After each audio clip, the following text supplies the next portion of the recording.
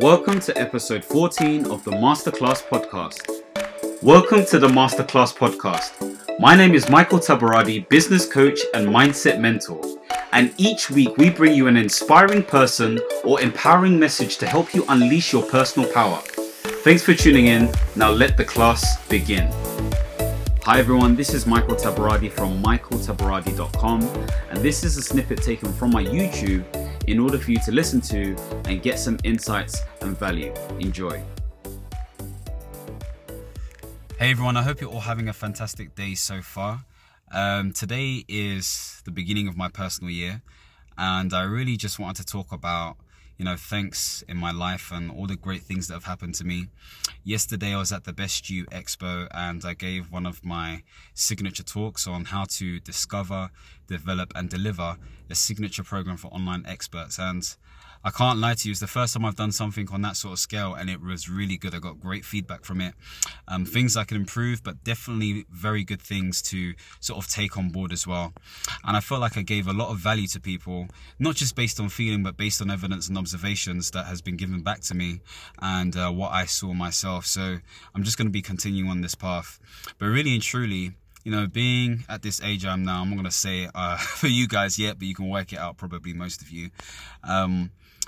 I just realized that if you want to actually achieve something, you need to take certain risks, you need to take certain gambles, and you need to just go all out. Because at the end of the day, it's either a win or it's a learning opportunity for you to just iterate and go forward and do the things that you need to do.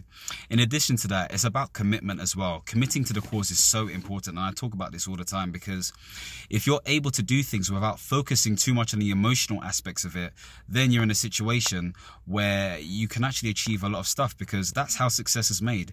It's through repetition, consistency, and getting stuff done.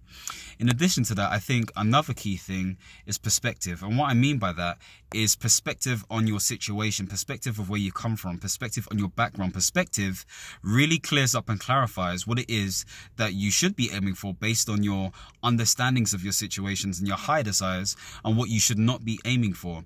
And that's why it's easy for one person to actually keep on doing the things that they're doing. That's how someone is able to be motivated and do the things that they need to do.